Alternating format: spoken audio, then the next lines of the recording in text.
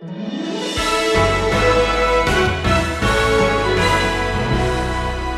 do we know that Jesus has a rightful claim to sit on the throne of King David?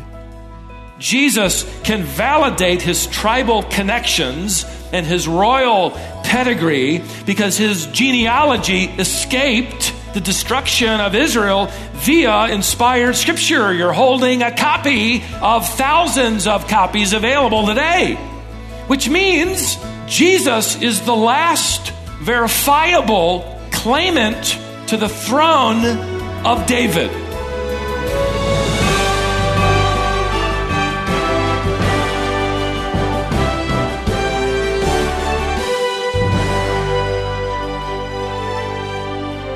How much do you know about your genealogy? Have you ever researched your family tree? I know a few things about my past. I find it fun and interesting to think about my ancestors. But think about this.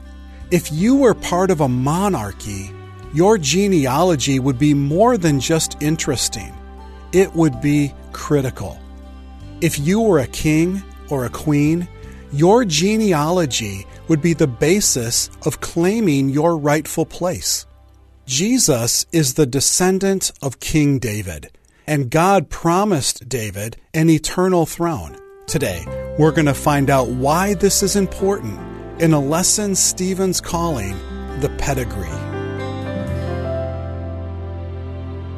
Some of the fastest growing internet services are those dealing with genealogical research.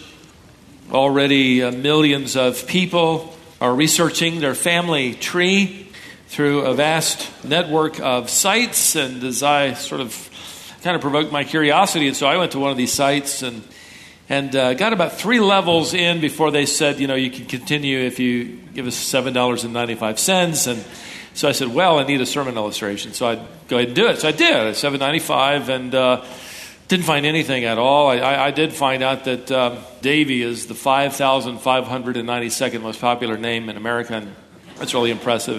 And I've got an average lifespan of 73 years. So I'm gone in 18 years, and my name means absolutely nothing. So that was a wonderful tour of the internet site. According to one institutional analysis, though, more than 9 million internet users describe genealogy as a serious passion or hobby. I can understand why. One article I read said that people might be simply putting together a multimedia presentation for their next family get-together. Others might be publishing a family history for posterity. Many are searching for living relatives. Many are studying their family's health history in an attempt to kind of get a jump on their own issues. But all of them, this unbelieving reporter actually said, which is interesting, wrote, they're asking a core question of human nature. Where did I come from? Where did I come from? Who do I belong to? How far back can I track it? Estimates, if you can believe this, put the number of visitors to genealogy search engines and sites at a staggering 88 million a month. 88 million a month. What would you do if you did a little research and found somebody you were related to and you really didn't want to know that? Maybe it's a little embarrassing in the discovery. I'm related to that guy. Oh my. Like one woman I read about who wrote a well-known author and asked him to research her genealogy. She was going to publish it for her rather well-known family. He agreed. As he began to research, though, he discovered soon into it that one of her distant relatives had been a murderer and was electrocuted at the famous Sing Sing prison in the state of New York. He came to her and he said, look, I'm an honest author and I've got to include this man in your genealogy. And she begged him to leave the guy out of the family tree, and he refused to be persuaded. And finally she said, look, if you got to include him, at least write it in such a way that people won't exactly know he was electrocuted to death at Sing Sing. The book came out. She rushed to that particular page where he wrote of that ancestor, and following the entry of his name, it read, he occupied the chair of applied electricity in one of America's best-known institutions. He was very much attached to his position and died in the harness. There you go. It cleans it all up. More recently, I was sent an email, and it probably an e-rumor, probably as apocryphal as that Sing Sing story I just told you. Judy Wallman, a professional genealogy researcher in Southern California, was doing some personal work on her family, and she discovered that Senator Harry Reid's great-great-uncle, Remus Reid, in fact, she found that she intersected the family at one point, but she found out that his great-great-uncle, Remus, was hanged for robbing trains in Montana in the late 1880s. She even found a photograph. I saw it posted. Remus is standing there with about 3 or 4 sheriffs and officials around him. He's on a makeshift wooden gallows. He's standing on top of that trap door that's going to eventually open and leave him, just hanging from a rope till he's dead. On the back of the picture Judy obtained during her research was this actual inscription, quote, Remus Reid, horse thief, sent to prison in 1883, escaped, robbed the Montana Railroad 6 times, was eventually caught in 1887 by the Pinkerton Detective Agency, was convicted and hanged. The entire town came to watch. So rather mischievously, Judy emailed this photograph to Senator Harry Reid, Remus Reid, on that wooden platform about to be hung, just, to show the senator who he's related to. And at any rate, sometime later, Harry Reid's staff sent back the following statement, having a little fun of their own, putting a spin on it. Their response was, and I quote, Remus Reid was a famous cowboy in the Montana Territory. He had several business dealings with the Montana Railroad. In 1887, he was a key player in an investigation by the Pinkerton Detective Agency. And in 1889, Remus passed away during an important civic function held in his honor when the platform upon which he was standing suddenly collapsed. That's the way to clean up your family tree. Well, in our last study together, we took a look at one of the prophecies of the Messiah. And today I want to look at the family tree, the pedigree of the Messiah from the Gospel by Matthew. So if you'll take your Bibles and turn to Matthew chapter 1, you'll discover his family tree. In fact, it isn't going to take you long. It won't take us long before we're left wondering why the Lord didn't clean some of this up before posting it for all the world to see. Now, before we dive in, these first 17 verses probably cause the average Christian's eyes to kind of glaze over. It isn't the most exciting reading in the Bible. In fact, these verses probably represent some of the most skipped verses as Christians begin their Bible reading program through the year. And you look at that and, just the opening line, look. The book of the genealogy of Jesus Christ. And immediately after reading that, you probably let your eyes glance down the page and you see a bunch of names you don't recognize and the rest of them you can't pronounce. There's probably not much here. So you get down to verse 18 and you skip there. Now the birth of Jesus Christ took place in this way, and that's the good stuff, and that's where you pick it up. Not so fast. The truth is, this is actually a lot more exciting than you might first think. Especially, however, for the Jewish nation. For the Jewish world, to whom Matthew is writing primarily. Genealogies were critically important. They determined occupation, land rights. They established a tribal connection and a lineage and all of the advantages that went with that. Almost like the importance of a social security card or a birth certificate for you don't want to do anything official. Well, where's your genealogy? These genealogical records were so important that the originals would be kept by the Sanhedrin, Israel's supreme court in the temple at Jerusalem. It's interesting to me to find out that the famous historian Josephus, when he set about to write his own autobiography in the first century, he began in a way that would have been expected of someone like him. He began with his pedigree. He listed his genealogy. Any Jewish priest in the nation needed to be able to produce an authentic pedigree tracking back his line back to Aaron, or he didn't have a job. When Ezra, you may remember, returned from exile and reestablished the sacrificial system, several families volunteered, several men, to serve as priests, but they would be denied because they couldn't show their genealogy, their pedigree, the validating credentials. I also found it interesting that Herod the Great, you remember that king as he intersects the Christmas story as we think of it, he will try to trick the Magi and find and kill Jesus, who dared to take his title. He longed to be respected and owned by the nation, but he was only half Jew, the other half Edomite, much to his chagrin. Desperately wanted to actually own with a straight face his title, the King of the Jews. That was his. In fact, he had official records destroyed and one of his inserted that showed a pure Jewish bloodline, but everybody knew he was lying. Everybody knew it wasn't true. He couldn't validate it. So as you enter this genealogical record of Jesus, you need to know that there are several critical reasons why it would be provided. In fact, for the Jew, the leader, the nation, this is on the edge of your seat stuff. This is really critical. Let me give you at least 3 reasons why.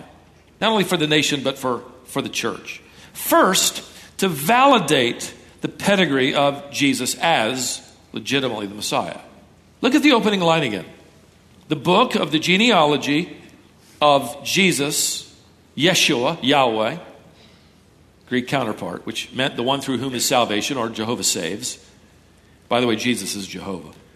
Notice further, Jesus Christ, just so there isn't any confusion about this man who has a rather common name, Jesus. He's the Christ. He's the anointed one, as we've studied 1 John together. He's legitimately God in the flesh, the anointed Messiah. That isn't all. He's claiming to be the descendant, notice, of David.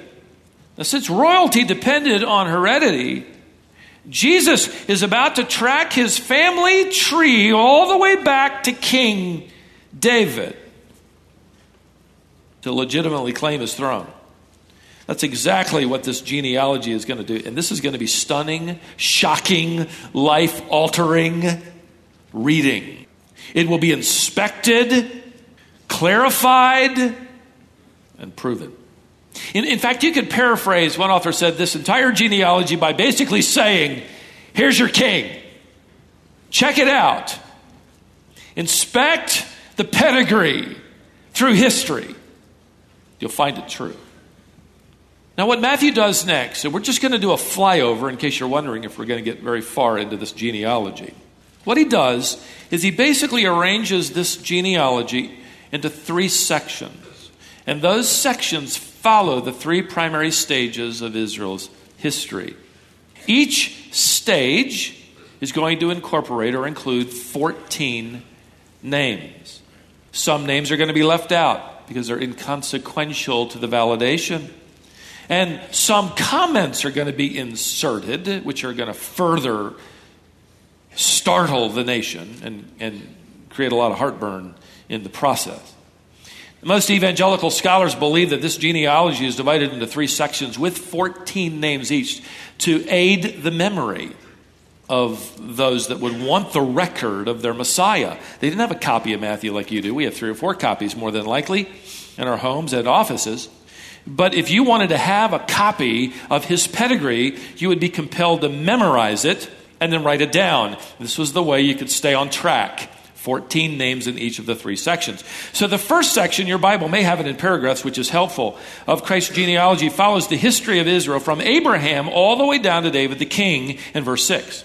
The second section takes you from David all the way to the captivity of Israel in Babylon, verse 11, and it ends with this tragic historical reminder of their deportation to Babylon. And then the third section takes you from the captivity to the birth of Jesus in verse 16, who is implicitly the ultimate deliverer. Now, in case you missed any of those 3 divisions and you're just a type A and you think I'm going to quiz you next week, all you have to do is read verse 17. Look there. So all the generations from Abraham to David were 14, and from David to the deportation to Babylon, 14, and from the deportation to Babylon to the Christ, 14 generations. So now you know where I got my outline. Thank you, Matthew. All right? So first and foremost, this genealogy is going to validate the royalty of Jesus Christ. So just think of it. This humble adopted son of a carpenter, this miracle baby boy of a virgin, is actually going to prove he's the heir to the throne of David. Now that's startling. Secondly, this genealogy will not only serve to validate the pedigree of Jesus, it'll also serve as a demonstration of the providence of God. And let me take you back a little bit in history. Something devastating you may already know about occurred in Jewish history some 1900 years ago. When Titus, the Roman governor, finally said, on the authorization of the emperor, we're tired of this rebellious little city. Go wipe it out. And he did. He marched into the city in AD 70 and completely destroyed it, and he destroyed the temple. And with it, and more tragically and lastingly to this day, those records inside the temple were destroyed as well. In fact, to this day now, we have no genealogy existing that can trace the ancestry of any Jew living today back to their tribal roots. No Jew today can prove he's from the priestly tribe or the royal tribe. It stopped. There's only one genealogy still available that traces a first century Jew back to his tribe in print, back to royal lines. And here's where it gets interesting. For those Jews today, in the 21st century, who are looking for the Messiah to come today, that Messiah would be unable to establish his lineage back to David because those official records have been destroyed. But by the providence of God, Matthew, this converted tax collector with his penchant for record keeping, was inspired by the Spirit of God to record the details of the lineage and the pedigree of Jesus, which means Jesus can validate his tribal connections and his royal pedigree because his genealogy escaped the destruction of Israel via inspired scripture. You're holding a copy of thousands of copies available today, which means, I'm getting to the good part, Jesus is the last verifiable claimant to the throne of David. If a man showed up today and said he's the Messiah, he wouldn't be able to prove it genealogically. Jesus is the last claimant who could prove it. There's another factor, by the way, in this second point, this providence of God. It's tucked inside this genealogy. In fact, if you go to verse 12, you discover the troubling news that Joseph is in the line of Jeconiah, a wicked king. In fact, if you go back to Old Testament records, you find that because of Jeconiah's wickedness, God declares that no descendant of Jeconiah's shall sit upon the throne of David. Jeremiah 22, verse 30. That means that since Joseph is descending from Jeconiah's line, a descendant of Joseph's can't claim the throne. But we know that the Messiah is going to sit on David's throne, and he has to have a legitimate claim to it. So now what? Well, if you compare Matthew's genealogy with Luke's, and we won't take the time today, Luke chapter 3, they both track back to David, but through different descendants. That's because Luke is tracing Mary's natural father, Eli, and his line tracks all the way back to David through his son, Nathan. Matthew is tracking Joseph's line all the way back to David through his son, Solomon. The lines converge at David through different sons. See, Matthew is tracing Jesus' adoptive father, Joseph. Luke is tracing the lineage of Mary. I know this is a little tedious, but hang with me. The result is wonderful. And by the way, let me do a little sidebar here. It's interesting then to consider the fact that both Mary and Joseph can trace their lineage back to King David. So you think about the fact that this migrant carpenter and his teenage bride have royal blood coursing through their veins. Now here's where the providence of God shines so brilliantly. If Jesus had been the natural-born son of Joseph, he would have been disqualified from David's throne because of this curse on Jeconiah and his descendants.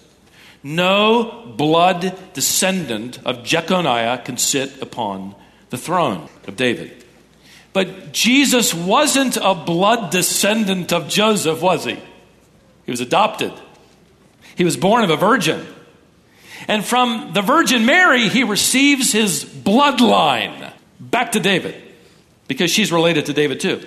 And from his adoptive father, Joseph, he receives the legal right passed down father to son, which was significant as well. You see, there's only one way for Jesus to circumvent the curse of Jeconiah, to be related to David legally, and yet still somehow be related to David by blood, which was required. You see what God did providentially when he brought Joseph and Mary together. He knew he was giving Jesus Christ, God the Son in the flesh, the bloodline from Mary, the legal line from Joseph, so he could rightfully claim the throne. His parental lines converged to give him his royal pedigree and the royal privilege to claim Israel's throne perfectly. And he's the last to be able to claim that. The line ended with him. Now, you can't help but notice, by the way, how Matthew carefully makes sure you understand that Jesus is not in the bloodline of Jeconiah. Look at verse 15. Now follow it with me here. And Eliad, the father of Eleazar, and Eleazar, the father of Matan, and Matan, the father of Jacob, and Jacob, the father of Joseph, and Joseph, the father of Jesus.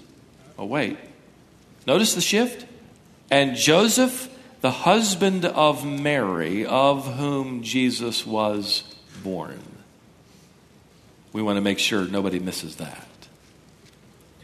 The genealogy served not only to validate the pedigree of Jesus and demonstrate the providence of God in just those two illustrations.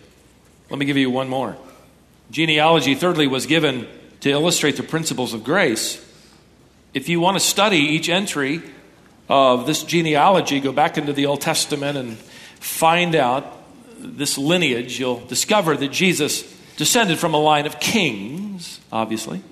Matthew's going to name 15 of them in all, from David to Jeconiah. You take a closer look sometime and you'll discover that half of those kings were godly. That is, they followed after God, like David, Hezekiah, Josiah. But even still, some of those guys were all of them were pretty bad sinners, right? And they were the good guys. The other half of the list of kings were utterly and openly and unrepentantly, and they didn't care about it, sinners.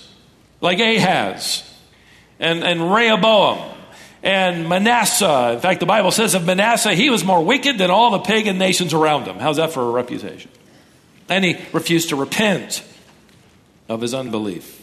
Instead of God, cleaning up his family tree, he includes these guys. He claims them as his forefathers. But you need to keep in mind here that Jesus doesn't come to praise his forefathers. He comes to save them, right? And all their sin looked forward to that sacrifice of Christ upon the tree, as we to this day look back in faith. He came to save them. He came to die for them. He came to pay the penalty for their sin. Now, still more shocking than any inclusion of a king, either godly or wicked, was the fact that Jesus would inspire the inclusion of women into the public record of his royal genealogy. They didn't have rights in these days. They were considered property. So this would be highly controversial. And again, this is the hinting of the gospel, where men and women are equal in the eyes of God in relation to their salvation. They come to Christ just like men do. Sinners forgiven by the grace of God. But this would be highly controversial. In fact, add to this scandal of grace, all four women just so happen to be Gentiles. There were a lot of Jewish women he could have thrown in here. But now that he has their attention, he chooses 4 Gentile women. So Jewish, and by the way, again, Jewish genealogies typically bent over backward to show their pure Jewish lineage. If there was anything murky, well, we'll just forget about, that second cousin or whatever. But Jesus openly admits what every Jew already knew. They already knew it. The royal line is mixed with the blood of Jew and Gentile already. By the way, so is the church. We're all mixed up, aren't we? What a demonstration of grace. So who does he choose? Let's look quickly. Tamar is the first one mentioned in verse 3. Look there in Judah. He's the fountainhead of the royal tribe. Judah, the father of Perez and Zerah, by Tamar. And you're thinking, no. Put a period after Zerah. You don't need to mention Tamar. She's a blemish on the reputation of our forefather Judah, the fountainhead of the royal line. Her story unfolds in Genesis chapter 38, where she marries the son of Judah. Her husband dies. She marries again. That husband dies. She wants a child, and so she dresses like a temple prostitute with a veil covering her face. She sits near the place where her father-in-law Judah is tending his sheep. She catches his eye. 9 months later, she has twins by him. And the firstborn joins the lineage of the Messiah and exposes Judah in the process. I mean, do you really want to hint at that episode? Let's clean the family tree up. Let's get that little branch taken care of. No. Frankly, if we were God, we would have switched tribes at that point, wouldn't we have? I think Tamar is specifically mentioned to remind Israel that the very fountainhead of this royal line, that he's a sinner, that he needs a Savior too.